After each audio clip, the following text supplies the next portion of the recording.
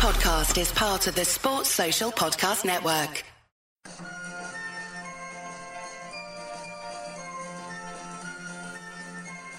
The Unholy Trinity Podcast. 3 Blues, 3 Opinions, 1 Everton Podcast. Welcome to episode 209 of the Unholy Trinity Podcast, brought to you in association with Sports Social, Europe's biggest sports podcast network, and also Fanatics. Apologies, no podcast last week with the Monday Night Football and other commitments. Maybe it was a blessing in disguise after what we witnessed at Goodison Park, that's for sure. But this morning we're back, post-Brighton, disappointed to come away with a point in the end after what happened in stoppage time. But a lot of crossovers, I think, from the Palace game into the Brighton game, especially those early minutes, it's got to be said. But Pete, is the overall feeling, would you say, after the last week, one of disappointment? I think for me that the result yesterday on balance probably evens it out a little bit. I think you'd look at the Palace game and see it's a game that we probably should have won. Again, a point saved. They're almost like mirror images of themselves, aren't they? The two games. Before the Palace game, I think most Blues would have expected 3 points and would have expected us to play a lot better than we did. And then against Brighton, we kind of picked up where we left off. Certainly most of the first half, but then went ahead with a brilliant goal and have probably come away feeling pretty gutted that we didn't manage to hold out for all of 99 or 109, 120, however many minutes they wanted to pull out of the hat with a rabbit to stick on at the end of the game. So on balance, disappointed not to win the Palace game, but I think the Brighton point's a really, really good point. And look, at the end of the day, it's 2 more games unbeaten, and it's 2 more points to kind of edge onto the ledger as we're trying to pull away from Luton. I know some fans are going on about, we still haven't won, and are getting very concerned with that. But I think you've got to look at the games we've had, and for me, it's the performances. I think our performances have dropped off a little bit, but I think there are a lot of positives for us maybe to get into from the Brighton game and try and take away to go forward. Yeah, I think with the Brighton game especially, it's always the manner in which you drop points, isn't it? And if you look at it before the game and you said you're going to come away with a point, and if Everton scored an equaliser in stoppage time, you'd then say that's a point gain, it's a good point. I think it's always, obviously, straight after the game, you look at the reaction and you're hugely disappointed. You're leading the game.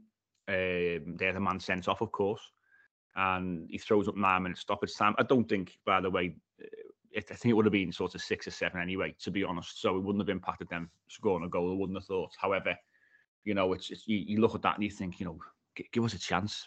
You see that kind of number and you think, I could deal with 5 or 6, but 9's a long time. Almost 10 minutes is a long, long time. But I think the manner in which, obviously, we can see that the goal's so late, you always then will look and go, well, it's 2 points dropped, and understandably so. I said yesterday on social media straight after, do we look back on this maybe at some point as a good point? I think, as I say, before the game, with the 7th Brighton, they progressed in the Europa League. They played some lovely football. They're a good side, well coached, some real quality. You look at the bench, look at the players they brought on yesterday, and a couple of players that they had missing as well in João Pedro and Matoma. They're a good, strong outfit, but obviously the disappointment stems from conceding that goal so late. But what are your thoughts on that, Lee, and on the Palace game as well, in terms of, was there a hangover from that? Maybe because that first 20 minutes against Brighton, we were massively backs against the wall, wasn't it? And there was a lot of pressure, a lot of corners coming in from Brighton, and Everton just didn't settle until after sort of those first 20, did they? I think you coined it at the very start of the show there, in terms of there's a lot of parallels between the games, wasn't there? Particularly the first halves. So you have to look at it and go, is that a conscious thing from us? There's definitely been a shift change. I text you boys at half time yesterday and said, like, where's the Everton of, early to mid-December, when we were, going away from home and obviously being resolute and being tough to beat. But when, we were having 15, 20 shots in a game. And so look at the stats and see 0 shots attempted, not even 0 on target, 0 shots attempted. I was thinking, there's something bigger going on here, because I genuinely think now, until we get this points decision, I think Dyche is just batting down the hatches, isn't he? And going, right, any point's a good point. No, any point's a good point when you're down there anyway. We know that. But there's definitely been a shift change. I think as soon as we got that points hit, we were already in half decent form anyway, before the points deduction. And then we had that run, didn't we, in December, like I said, where we won 4 on the spin in all comps. And then we got, obviously, a chunk of those points back. Now, again, you have to question, was that a retaliation from the players to go, right, we want these back as quick as possible? But there's definitely been a drop in terms of the start. Sean Dyche is a pragmatic manager. We know that. But, at the moment, it's literally, we're on like Rafa Benitez territory here, Sam Allardyce territory, aren't we? You know what I mean? When you get into the stage, you're not even carrying a threat. And obviously there was a complete change in the second half. And then that, there's no coincidence, by the way, that Onana coming on helped that. Because what he gives you when he comes on the pitch is, we progress the ball through midfield a lot better. He's an athlete. He gets about the pitch. We commented, didn't we, Mike, in the Palace game when we were watching it through the letterbox up in the main stand there. We commented about how the difference he makes with the way he passes the ball. He passes it with intent. He fizzes it.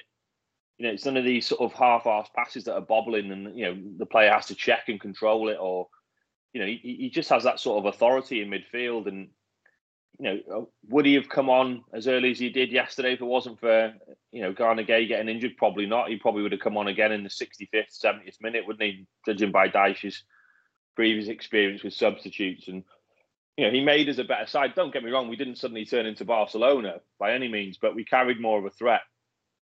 And obviously second half, look, based on the chances, you'd probably say we probably should have nicked it. But let's not get away from it. Brighton were the better team overall. They're like a sort of mini Man City, the way they knock it about. They've got some lovely players. De Zerbi's got them well set up. They've got creativity flowing through that side. We spoke after the game, didn't we? Look at their bench even. You've got the likes of Ansu Fati on the bench. You've got, what a young talent he is. They take off Buonanotte and they bring on Enciso. Players like that. What we'd give just for one of those types of creative players. But going back to the point, I just think there's it'd be interesting what you two think. There's definitely been a real shift change the way Dyche is setting us up, and the Palace game in particular in the week, the game's there for the taking, and the fact he's playing, Ashley Young and Godfrey down the right, which basically gives us 0 attacking intent down that side, and then obviously playing, James Garner and Idrissa Gueye almost just to say, look, we've got legs in there to basically shut down spaces. I do think there's definitely been a shift change in the way he's trying to just get a point everywhere he can at the minute. Yeah, I mean, you mentioned obviously the appeal situation, which we're going to bring in anyway at some point. So, excuse me, it's a good time to probably do it now, because it's something which is massively on the mind of everybody, isn't it? The players. James Garner came out, didn't he, with an interview in the last few days or so, saying, it's on his mind. Sean Dyche alluded to it for the first time after Thursday's press conference about it. It is impacting in a way now, because we're over 3 weeks as we record on a Sunday morning. It's over 3 weeks now. Apparently, 3 weeks was sort of a minimum. But you think about it and you think, you're not going through the same amount of information as they had to go through after that first hearing. This is an appeal hearing, so you're not representing the same information again.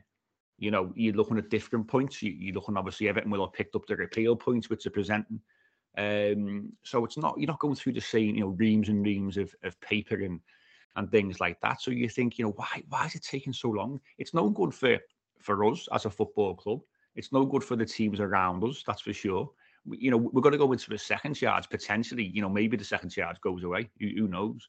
But we're going to go into a second charge very, very shortly, the next couple of weeks, really. But we can't get into that until this is dealt with, and we need to know where we are.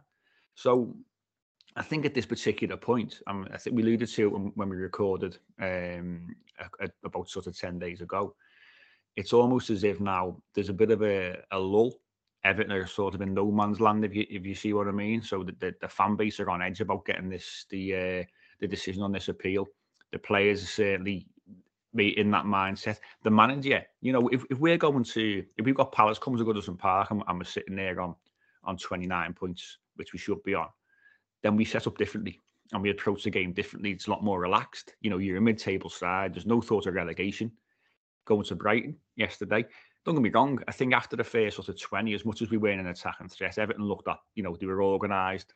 And in my opinion, even after the Branthwaite goal, we had some chances. We had, and before, Beto should have done better with a header. Beto went through one-on-one, should have done better. Harrison had one where, he could have bent it into the far corner. Everton had chances as the game opened up. Let's not forget that clearance by Lamptey was unbelievable as well. What an effort from Decore. That was like deja vu all over again. A volley from McNeil cross to the back post, wasn't it? You know what I mean? What a strike that is, and for the defender to drop back on the line and think, it's going to go over the goalkeeper. I better get there. It's great defending at the end of the day, but Everton had chances. Let's not forget that. But I think that it is playing into the mind of how the manager is going about games, because if you have got 30, 31 points when you're going into a game, you're so much more relaxed, aren't you? You can play football, the pressure's off you. You can do things a little bit differently because you've got points on the board. We're sitting with -10. We're waiting for this appeal decision to come back in. You have things, you had outlets saying last weekend, no, Everton should expect to hear in the next 24, 48 hours. So you're pinning your hopes on hearing about the outcome, and it doesn't come, and it's got to play into the minds of people, because at the end of the day, they are people, so they're not robots. They're not devoid of emotion or feeling, and it's exactly the same for us. And at Goodison Park on Monday, it was very, very flat. It doesn't help, obviously, how everything's set up, and the first half especially, we weren't great at all on the ball. Palace weren't great, missing the three best players. But Everton didn't have anything about them at all to try and take the game by the scruff of the neck. But the crowd were very, very flat. And then yesterday, I think there was a bit of a hangover from that game until we saw some improved things really when Onana came on, straight after half time, pretty much, wasn't it? And the game changed. But what do you think, Pete, about this whole appeal, and in terms of the impact that it's having on the club and the players, manager, fans? Do you think it is a factor?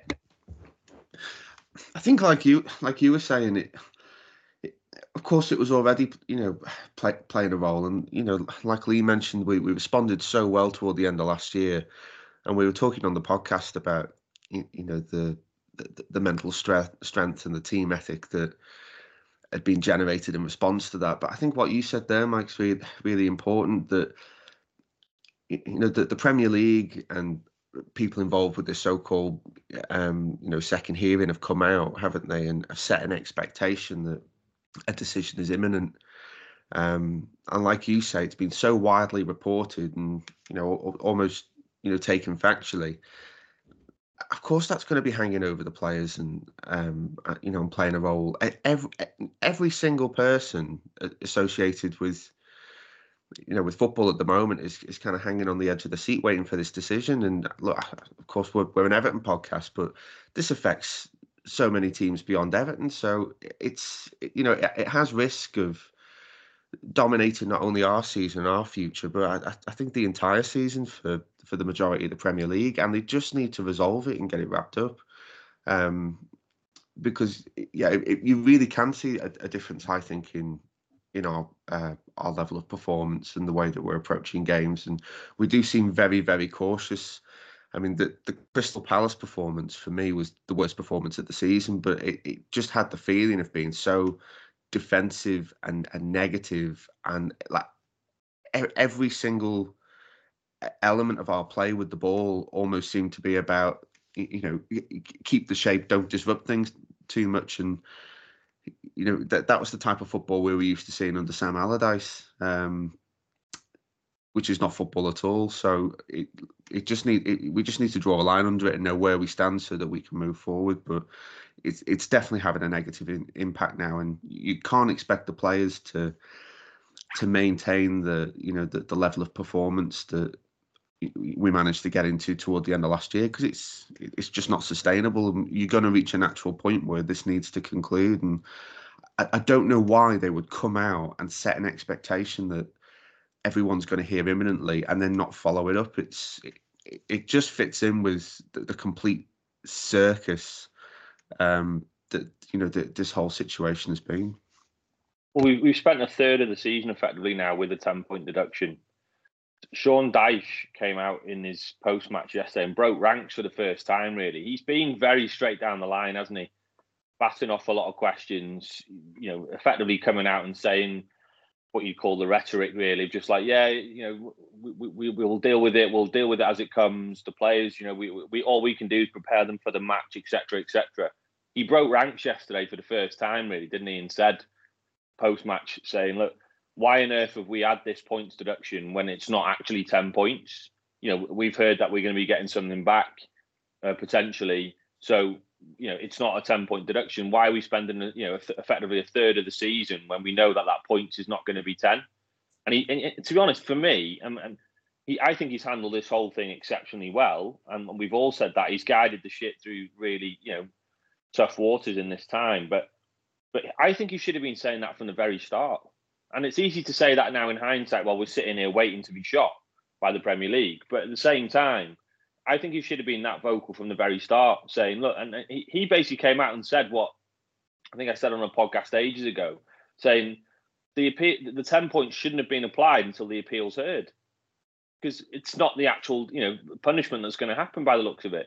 Because that completely, the table now won't be the table potentially next week, will it? When we get hopefully all points back, but the rumours are that it won't be all of them. But points still stand. You know what I mean? And that just doesn't affect us, like you just said there, Pete. There's other teams around us. The Luton manager came out the other day and said, "I look at Everton. Everton in effectively in our dressing room have got 10 points back." That's what he said, didn't he? I look at the table without Everton being in there with an asterisk next to them. So it's I hate to say it because I've said it a million times, the whole thing has been a shambles. And the fact that it's taken this long is also a shambles. And it's just an absolute joke that it's now starting to affect, as James Garner alluded to there, it's kind of affecting the mental health of the players now as well, isn't it? Do you know what I mean? In terms of, clearly Dyche is going in. Cast your mind back to the home games. We've been awful at home this season. And it started early doors. But if you remember the Fulham and the Wolves game, yes, we didn't win those games. But if you remember them, we were flooding bodies forward, weren't we? We were trying to score goals. We were missing sitters, if anything. Our XG was obviously a lot higher, and we couldn't put the ball in the net. The amount of chances we were creating in those games, and then obviously we got done on the old smash and grab. But if you look at the Palace game, it was the complete opposite of that, wasn't it? Palace there, without their best players, under the lights at Goodison, it should have been us from the first whistle, just throwing about everybody forward trying to get a goal. And yeah, it started really, really slow and laborious, didn't it? And then that was effectively the whole first half. But if you remember the Fulham and the Wolves game, like I said, we flooded bodies forward. We were taking risks. So Dyche has clearly effectively made the decision now going, you know what? Clean sheets. And if we nick a goal like we did yesterday, brilliant goal, by the way, from Branthwaite. We haven't talked about that enough yet, but brilliant goal. That's his mindset now. Like he said, he's almost gone, you know what, clean sheets, everybody behind the ball, and if we nick it from a set piece, then so be it. Now, you just said it before, Mike, if we'd have got those 10 points back, or we were 10 points better off now, would he be playing as pragmatic as that? I don't think he would. I genuinely don't think he would. I think he's got to the point, hasn't he, where when we had that initial upturn, well, say upturn, we were in decent form before the 10-point deduction. You think back to the Palace game, we went away and won 3-2. Everton weren't in bad form before then, but we kept things going and got some great wins after, in adversity. It was like, it was an initial reaction, wasn't it? And then it's almost then, because this is dragged on, and there's no sign of any kind of resolution or result over the last few weeks, it's as if now it's like, okay, shut up shop, like you say, Lee, and then see what we can get. Can we nick a goal? You know, we seem to, you know, even yesterday's goal, it's from a set piece again, isn't it? It's a long set piece where the defenders have gone up. It's a fantastic finish. You know, I know it was a long free kick, it was from Jordan Pickford who's thrown it in. It's a fantastic goal, of course. You know, Branthwaite has shown, you know, how good he is on both feet, but what a strike that is. You know, if one of our centre forwards did that, we wouldn't be in this position. But you know, we're just not offering much of a threat going forward in open play, and that's the thing. I mean, as I say, we had chances a bit later on yesterday, but we're not creative at all. It's almost what we have, we'll hold against anybody. So we'll be hard to beat. And like you say, nick a goal, then fantastic. But it's hard for the manager. You know, you mentioned about being a bit more outspoken from the off in regards to the deduction and things like that. Technically, they're not allowed to, are they? You know, they get quizzed on it, but he's got to just toe the party line and say, well, you know, we've got to wait for the outcome of the appeal, or we're going down the appeal route and we've got to wait to see what comes out of that. Even now, the frustration, you know, is seeping out now, isn't it? And it's hard to contain it because that's a sure sign. When the manager starts to speak out like the way he did yesterday and after the press conference on Thursday, you know it's impacting then. And you know he's getting fed up and frustrated because he's operating in difficult circumstances. And I know people will say yesterday, you know, about the style of football and, you know, we're 1-0 up and they're down to 10 men and we're still sitting back. Well, of course we are, because we don't then become a fantastic football side because they've had a man sent off. The players have still got the ability that they had 5 minutes earlier. And Everton is still set up to play a particular way that they're comfortable with. So Everton are just going to change that because a man's being sent off. And to be fair, Everton did everything right and they defended well. From you know, for their goal, Branthwaite's got a great head on the ball away.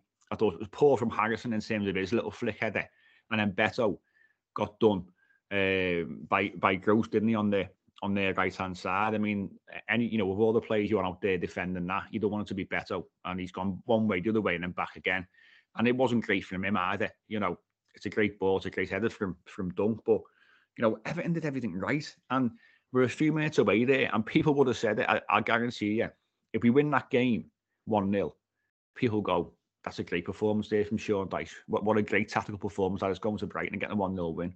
But that's football, it's fine margins. So it goes from that narrative to, Dyche set up all the way through, was horrendous, went down to 10 men, and we were still playing in a particular way. Well, I'm not going to change that way. You know how we set up. You know what our strengths are. So we're going to play to our strengths. We're not going to change that because you've gone down to 10 men. We're winning 1-0, and we're going to try and protect that 1-0 lead. And we almost did it.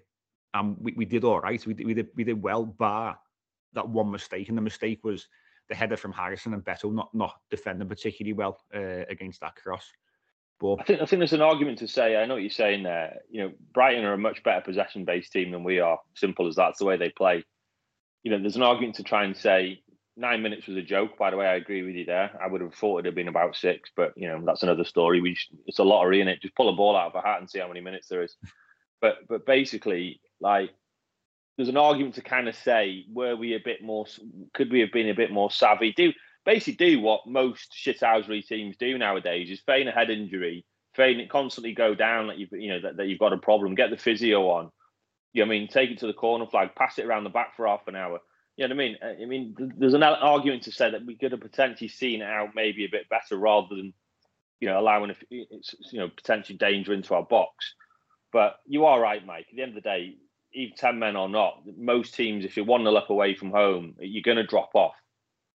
And Brighton are good enough to knock it around anyway, aren't they? Like I said, they've got enough technical players there. A bit like City in a way, even with 10 men. How many times have we seen City in the past? You know what I mean? Keep the ball with 10 men better than the opposition. So, yeah. And at the end of the day, it's a good header. You know, Godfrey's, you know, he's got the run on Godfrey, and he's won the ball above him. We know he's good in the air. It's just annoying because I suppose Pickford, he hasn't bulleted it and it sort of floated over the top of him, hasn't it? Which is a bit unfortunate, really. If he'd got a little bit less on it, probably would have saved it. But going back to your point before, I think there's definitely been a change in the way he's setting us up. There's no doubt about it. And I understand your point about Dyche has to toe the party line. But can you imagine if this was, and I know we're going back a bit here, but can you imagine if this was, say, Brian Clough back in the day, or even Mourinho, classic outspoken manager? They'd have come out and called this out ages ago, wouldn't they? Going, this is a joke. This is a joke. Now, I know that's not in Dyche's nature. He's clearly a person that likes to follow the rules and everything else. But, if that would have been a Jose or, back in the day, a Clough or someone like that, they would have called this out for what it is. They'd have said, this is a joke. This is an absolute joke. I don't care. You can ask me what you want in a press conference, but the fact we're operating here with a 10-point deduction and it's still not being resolved, sort yourselves out. And they would have come out and said stuff like that, whether they would have got maybe ticked off for that or a fine or whatever. But, it's important we put a bit of pressure on them as well. I just think he's been, like I said, it's in his nature. He's straight down the line. Maybe I'm being what I would probably be like, and we've all got different personalities, but now it's starting to affect the dressing room 100%. Because like you said, he's come out and he started to say things in press conferences, which he clearly sees its impact in the dresser. And I think it needs to be called out for what it is. And if we get a points, we do get some points back, and then we're back in the dock again in April, then I'm sorry, then the season has been an absolute write-off, hasn't it? I just can't get over, by the way, one big thing which I think people are missing is how on earth in the same season can you deal with two separate charges and then effectively give 2 points deductions in the same season for the same thing? I don't get it. I don't know how that's even allowed. I know it's because they've got a rule change coming in and things like that, which again suits all those same sides. But I don't understand how that's even allowed. Our Premier League teams have said, "Oh, that's okay. We'll allow for that." That just can't be a thing. We could have say we get 5 points back, but then in April they go, "Oh, no, here's another 5 points off you for the second charge."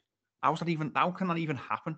And again, we've mentioned it before, and I know we're probably repeating ourselves, but the double jeopardy attached to this second charge, when 2/3 of that second charge, effectively those years, have been dealt with the first one. So I hope, and I'm sure Super Silk's well ahead of the game, that he's gone, well, it's all well and good doing us for this charge here. And okay, you give us a 10-point deduction. Here's what we're saying you haven't taken into account, and here's some new evidence, and et cetera, et cetera.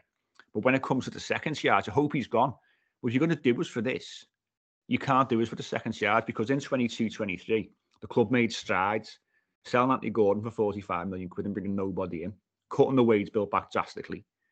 We've done a lot to try and become a lot more compliant, that's for sure.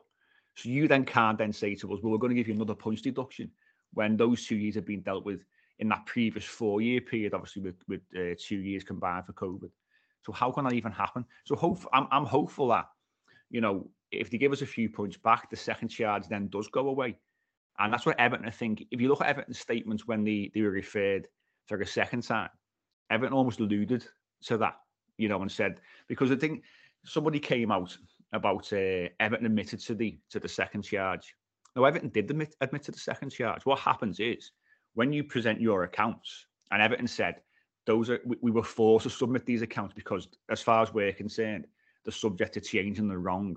So when you submit accounts which automatically have breached PSR, then that's an admission of guilt almost. It's in the wording.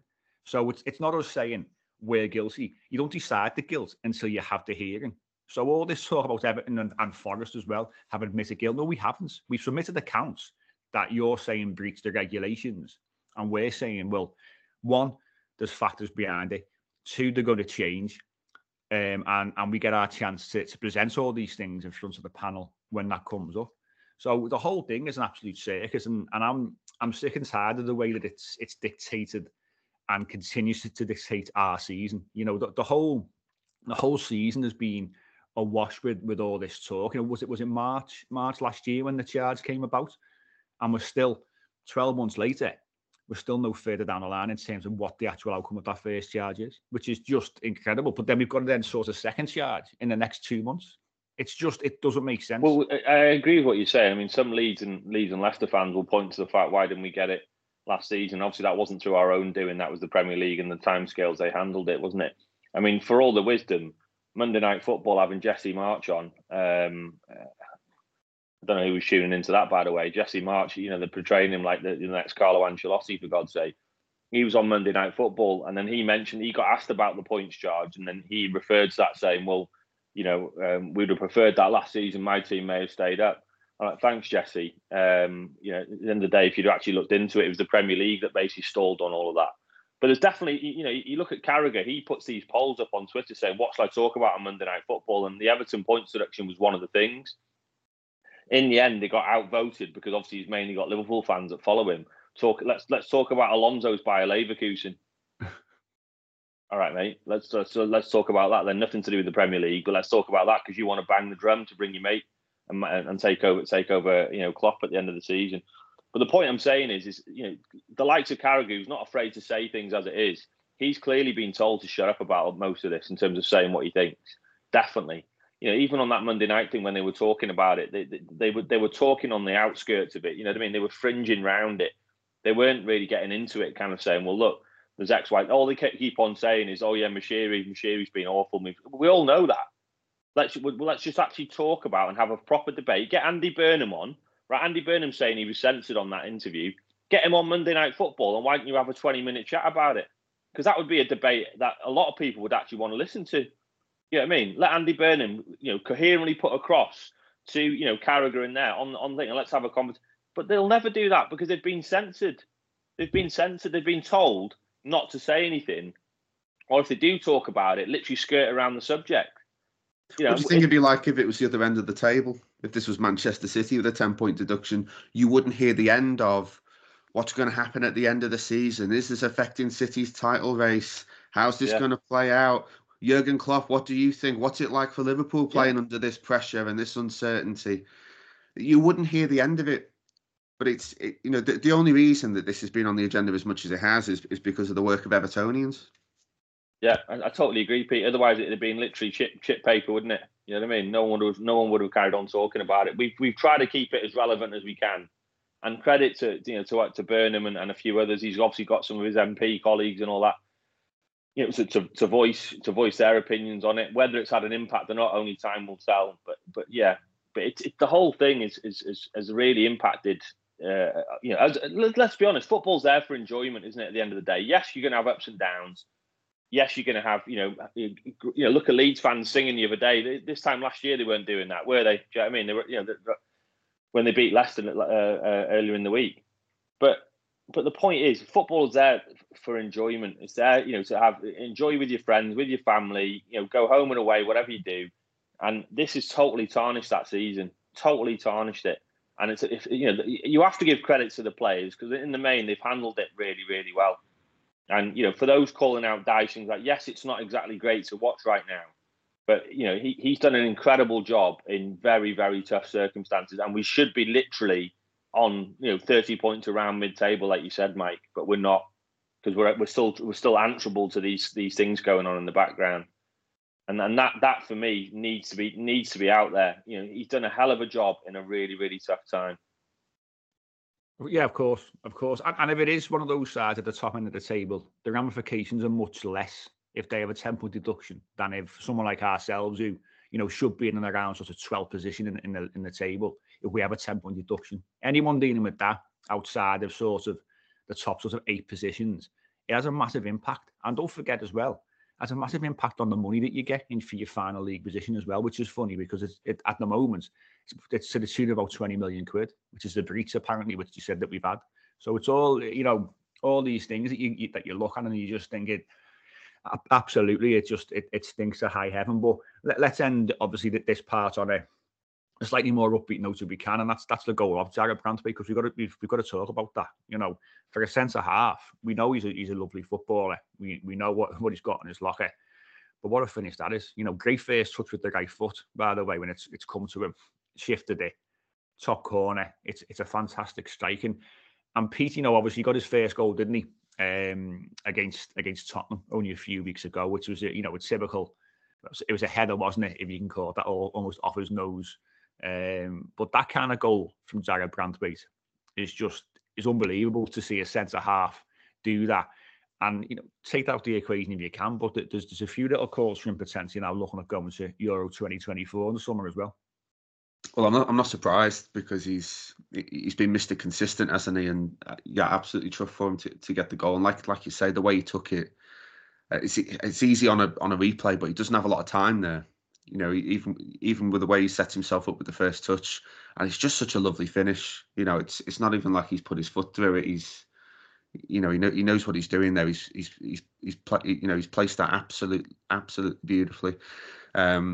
But he's just such a lovely footballer. I didn't realise, but apparently he was a midfielder, wasn't he? Until he was about 16. Which, again, when you see him play and how good he is on the ball, well, you know, it speaks for itself, doesn't it? Makes perfect sense, and you know, it's only a good thing for Everton, both in the present and the future. I mean, I'd love for him to stay with us for as long as possible, because he's getting better and better and he's developing, but he's attracting an awful lot of attention at the moment. So the better he plays, the more his price tag goes up, which is a horrible way to think about it. But, you know, we want to benefit from him either for as long as we can or for as much as he can when he does leave the club. But he's just going from strength to strength, isn't he? And he seems to be enjoying his football as well, which under the circumstances is quite the statement, I think. What I loved, the goal was brilliant. What I loved probably more was the way the players ran to celebrate with him. You know, every single player on that pitch ran over to him, didn't they? And the accolades he got. He's clearly well liked in the dressing room as well. You know, the way he carries himself off the pitch, you can see it's the way he plays on the pitch, isn't it? He's so calm, so composed. He gets himself out of really tight spots when he's under pressure because he's so two-footed, isn't he? He can play with either foot. You know, if someone presses him down his left, you know, then he plays it with his right. If someone presses him on his right, he plays it with his favoured foot on his left. And yeah, he's such a lovely, classy footballer, isn't he? I think classy is the word you'd sum up with him, wouldn't you? Everything seems, you know, pretty easy for him, and that's a sign of a top defender, as we know. You know, you look at the players that have come through like that over the years, like Rio and people like that, who just seem so like a Rolls Royce, don't they? In a way, very rarely, like I said the other week, very rarely he has to go to ground. People will point to that Haaland, thing where he tripped on his back foot, but overall, the rest of that game, he marshalled Haaland brilliantly, and he marshalled Ferguson brilliantly yesterday. Evan Ferguson's a real talented player. He'll probably go on and have a fantastic career. I know he's struggling for goals a little bit at the minute, but Ferguson barely had a kick yesterday, didn't he? Barely had a kick. You know what I mean? And that was down to Branthwaite, obviously marshalling him. And so his performance yesterday again was outstanding, and capped with that. It deserved to be a winning goal. That goal deserved to be a winner in the end. He took it brilliantly, and it's just a shame we couldn't get the second. Like you said, Mike, we had a couple of chances after, particularly Beto, who just, again, wild, needs a bit more composure. But overall, on another point, by the way, and do you remember, obviously in the summer, it seems like a distant memory now, how much and how long we chased for Wilfred Gnonto at Leeds.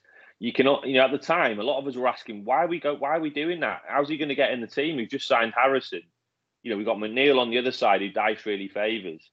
But then now you can see why. And the reason why is, it's just having that winger who can basically run at players, consistently run at players, but also carry a goal threat.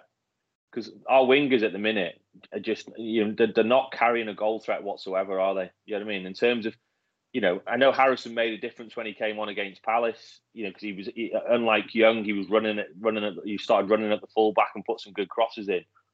But ultimately, we don't really carry enough of a threat out wide. We just don't at all. This same fixture last year, we obviously went there and famously scored 5. McNeil got 2. Both of them outstanding goals. But yeah, he's carried nowhere near the same threat this year, McNeil. I know he's carrying an injury. I know he's got a lot of stuff going on in his personal life. But you can clearly see he's carrying nowhere near the same threat, both in terms of assist potential, by the way, and goal scoring threat, isn't he? Yeah, the wide area is a bit of an issue. As I say, Harrison's got a better output than McNeil this year. We know there's obviously McNeil's had quite a few off the field issues, which certainly play into his performances, and you understand why, by the way. So it's not about digging him out at all, but we do need a bit more from the wide areas in terms of goals, assists, and also impact on games as well. I think against Palace, McNeil came to life when Everton came to life and Onana was on the pitch, and we looked a bit more of a goal threat, and he was doing what he does, getting some really great crosses into the box against Palace, and we didn't really see it again yesterday, did we?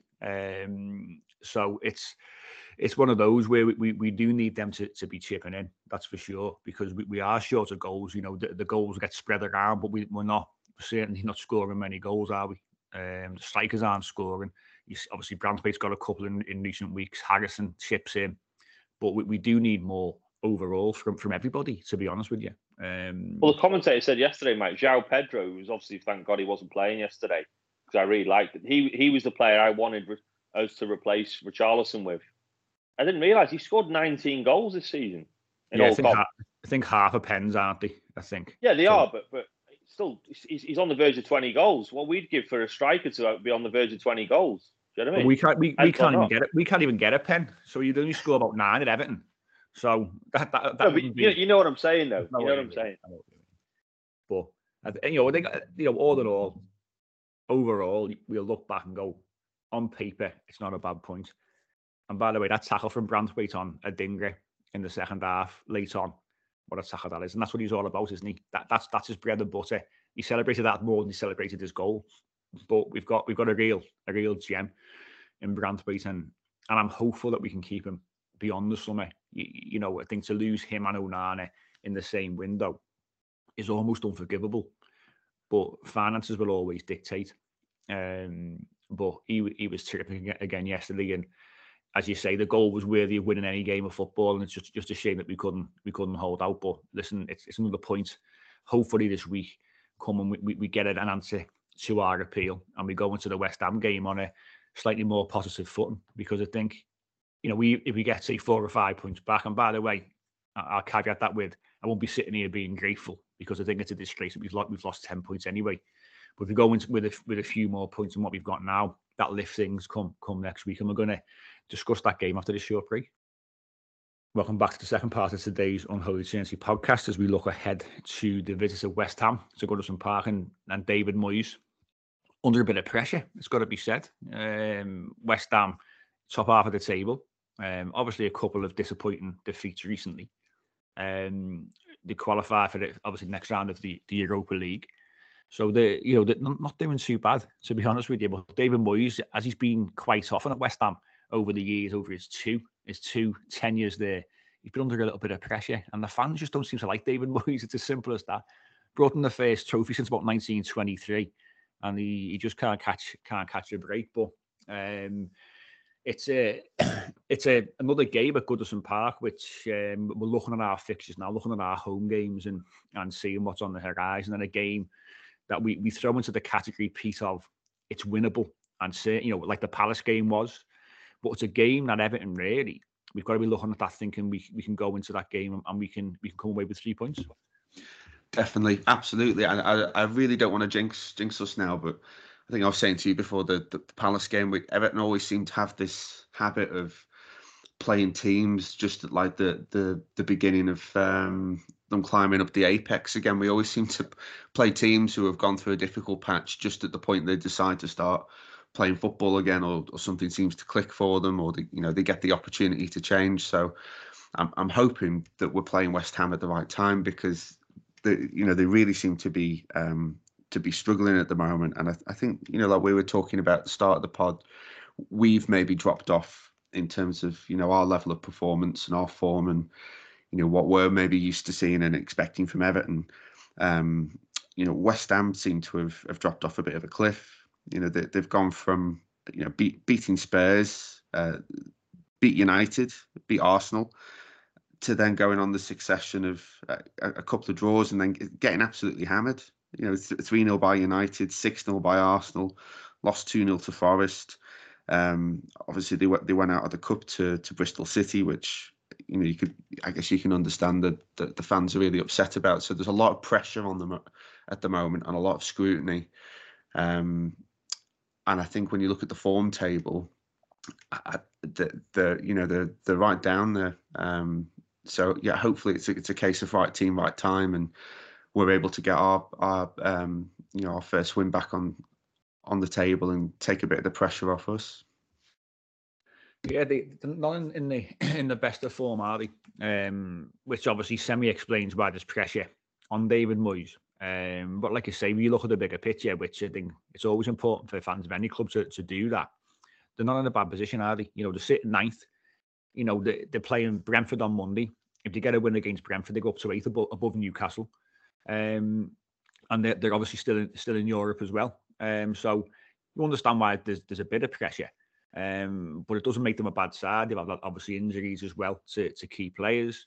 So I think, you know, after losing Declan Rice in the summer, they haven't done too bad. And they've got one player in Kudus. I know Lee, you're a big fan of Kudus, and a player we were heavily linked to, where we was very, very close to coming to Goodison Park. And if it wasn't for Anthony signing for Man United, Kudus would have been here. But they are a side that do carry a real threat. The likes of him, Ward Prowse, who we know with Southampton, he carried that side for a number of years. So we know how dangerous he is, especially from set pieces. We've seen in ourselves at Goodison Park what he can do. But certainly not a side to be underestimated, but a side that can be beaten. Yeah, you know how much I like Kudus and how I'm still annoyed that we didn't get it over the line. You know, I've said it a million times. The fact United paid 90 million for Anthony was a disgrace in a way. The fact that stopped us getting him. You know, I can guarantee you now, if Onana goes in the summer, you know, it would have been, and if Kudus was still at Ajax, he probably would have been the first name on the shopping list, wouldn't he? Because he's exactly the type of player we need. He hit a bit of a purple patch before he went to the AFCON. He was scoring goals, you know, carrying a real threat. We massively miss a ball carrier in this side right now. It's exactly what he is. He's strong. He's got a lovely left foot. The big difference for West Ham, though, tailing off, massive difference for West Ham tailing off, is none of the names that you've mentioned there, but is Lucas Paqueta. Paqueta is everything to them the way they play. When he's not playing, he's almost like their Eze for Palace, isn't it? In the fact that he's a brilliant footballer. He's almost, dare I say it, a bit James-esque, isn't he? In the fact that he's got a lovely left foot. He can spot passes that no one else can. When he's playing in that West Ham team and they've got runners like Kudus and Bowen running beyond him, who are more than happy to make runs, they look a completely different outfit. Now, the rumours are that Paqueta is on the verge of coming back. I believe he's back in training from what I've read. Hopefully, you know, he's only fit enough for the bench when he plays us. You know, because that could be a huge difference for them. Like I said, it's all well and good having runners with the balls who make these runs. You still got to have the quality to find them, and that's where he comes in. And you know, those three players would walk into our side, wouldn't they?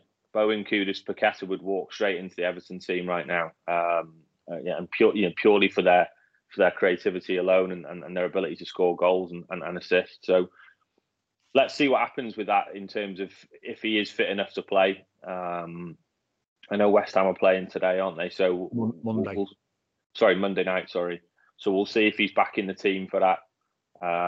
But yeah, he's in contention apparently to be in the squad on Monday. Is that what it said? Yeah. Well, there you go then. So you know, if he's in the squad, he may have a cameo on Monday with a view to possibly starting against us. But all I would say is if he does start against us at Goodison, then just get Tarkowski to put him in the stands early doors, because you know he doesn't react well to being tackled. But no, look, West Ham have had a really indifferent season. Pete just mentioned it before. They had a great run, ironically before the AFCON over that Christmas period, and then they sort of tailed off since. And a lot of it has been since he's been injured. Plus, they've obviously got that the other defensive mid they signed from Ajax as well, Alvarez. Who most West Hams will point, he's the most important player as well, and the fact the way he just sits in that sort of number 6 role in front of the defence. You know, they've lost him at times this season as well, and he's been a big player for them. So, you know, if Onana, it'd be interesting to what you boys think. If Onana does go in the summer, and let's be honest, he definitely will, and you know, Branthwaite is a chance he may go as well. You know, they're the types of players we've got to be looking at, and we scouting wise, you know what I mean? The players that you would say are just below sort of, you know, Champions League level, if you like, players that we can afford, players that won't demand the earth in terms of wages, but will improve us as a side. You know, I know Moyes famously had a run-in, didn't he, with the director of football over the signings and the use of the Declan Rice money. If you look at it overall, the fact they got Kudus, Alvarez, and Ward-Prowse for one player, I mean, that for me, I'd have been happy with that. Do you know what I mean? To get those three players, if you like, because let's be honest, I know Onana won't go for quite the same as the Rice money, but I'd still want 70, 80 million for him. Yeah, I think there's no reason why we shouldn't be looking at that. And I said as well, there's a reason why certain clubs are looking at Onana and clubs who are playing Champions League football on a regular basis. So they know his quality. So I know we get a bit of stick from Everton fans. But for me, I mean, the impact that he had against City, the impact that he had against Palace, and then again yesterday against Brighton, that's what he's all about. He moves the ball quickly. We've seen him now, I think, the last 3 games drive with the ball more, which is what we want him to do, is carry the ball. You know, his decision-making is seen to be better. His range of passing is good. And then, obviously, he got a goal against Palace as well. And he's a threat, isn't he? You know, he maybe should have done a little bit better from a corner that came in against Brighton. But I think, you know, it was that many bodies there. It was difficult for him to even see where the ball was. But he's a real threat as well. So we're asking him as well to bring more goals to the party. He was only 1 goal last season, which was against Southampton. He scored 3 this season. So even just if he gets to 5 and he becomes that sort of, he's a defensive midfielder, but he's got bags of ability. You know, you've got to demand good money for him. And I'm sure that Everton will. You know, we've got to pay so much, obviously, to his previous club as well. When he goes, it's all part of the deal. And we owe them so much anyway. They've got a sell-on fee. So, you know, we've got to make sure we come out with a good bit of money for ourselves as well. So from a pure profit basis, Branthwaite is the one that you'd make the more money on. But obviously, you've got to demand some good money for Onana. But he's got to come in now, hasn't he? I mean, obviously, Garner went off with looked like a bit of a groin injury yesterday. So you'd expect the midfield to be Onana and James Garner come Saturday against West Ham. And you know, if Paquetá is back, you know, as you say, you know how important he is. Obviously, Alvarez in there as well. We've got to make sure that we get someone who's a bit more physical, and that's Onana, and someone who can get his foot on the ball. And when we've got possession, use it wisely and use it correctly. And that's where we've been poor at times when we do have the ball. Palace, especially that first half, we were horrendous. You know, we couldn't pass the ball more than 5-6 yards. You know, it was bobbling everywhere. We were over hitting simple passes, and that's what Onana brings, is that little bit of assurance on the ball. But you know, they've got threats throughout. You know, Jared Bowen's one we haven't even mentioned. You know, we know what how good he is and the pace that he's got. You know, so that they're going to be a difficult side, a difficult nut to crack. But we've got to get that win from somewhere. It's so important, you know, and we've got to. I do think that if we do hear some news this coming week in regards to the points, then going in there with 4, 5, 6 more points, you know, imagine getting 10 back, but imagine just having some more points on the board instantly relieves some pressure, doesn't it? You know, for the players, for the manager, it stops the questions as well, which I'm sure he's sick and tired of answering questions about. The players are probably the same now because they're now getting quizzed on it. So I think all in all, you know, it could be a week that is filled with a bit more positivity than what we've had. And we can go into the game looking up, not looking down, you know, a bit more relaxed, the pressure off our shoulders a little bit, and a side that's looking more towards mid-table than the bottom 3. That's our hope anyway, isn't it? You know, but you know, we're dealing with the Premier League here, so who am I to have hope when it comes to them? They can't even make a decision over our ownership issues, which is just farcical. We're 6 months into that.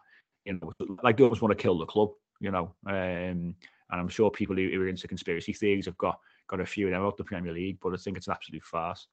But you know, I always enjoy getting back to Goodison Park, getting back to a normal seat as well. It's got to be said. You know, as Lee mentioned, me and him were sitting in the main stand, looking through the letterbox of the Palace game, and we know what Goodison Park's like. And you know, we got offered a couple of seats together, so I moved for the game, and I won't be doing that again. That's for sure. It's absolutely horrendous. But we're back to Goodison Park. It's 3 o'clock on a Saturday, which is a rarity, which we always enjoy. Pete, prediction: West Ham. Going to go 1-0 Everton. Decore goal. First goal. Sit behind to get the job done. Late. I'm going to say we're overdue a win. It's an opportunity to get one. I just want Dyche to be just a little bit, just a smidge, more attacking, and just have a go at them, because their confidence is on the floor at the minute. So if we do have a go at them from the off, I do think we'll win, and I'm going to say 2-0. You might get your wish. You might be a little bit more relaxed and play a little bit more open, depending on what happens this week. That's for sure. I think we'll nick it. I think it'll be 2-1. I'm always hopeful at Goodison Park, and I do see enough, funnily enough, in this Everton side from an organisation viewpoint that we can win a game of football, and it will come, of course. But I think we'll nick the game by 2 goals to 1.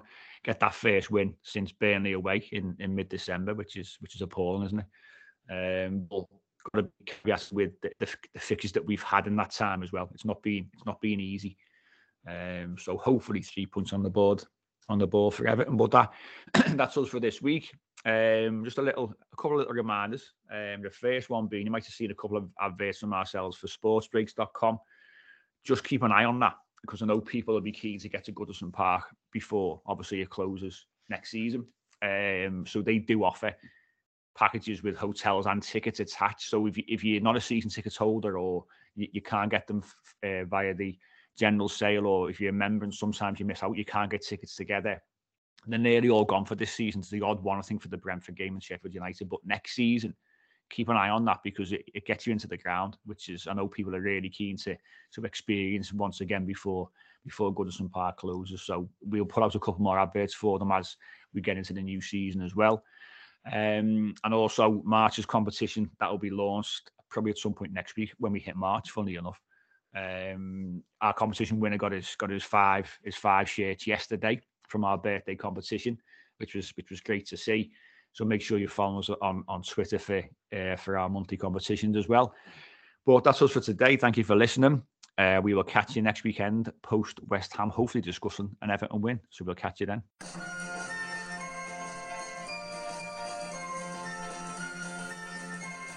The Unholy Trinity Podcast.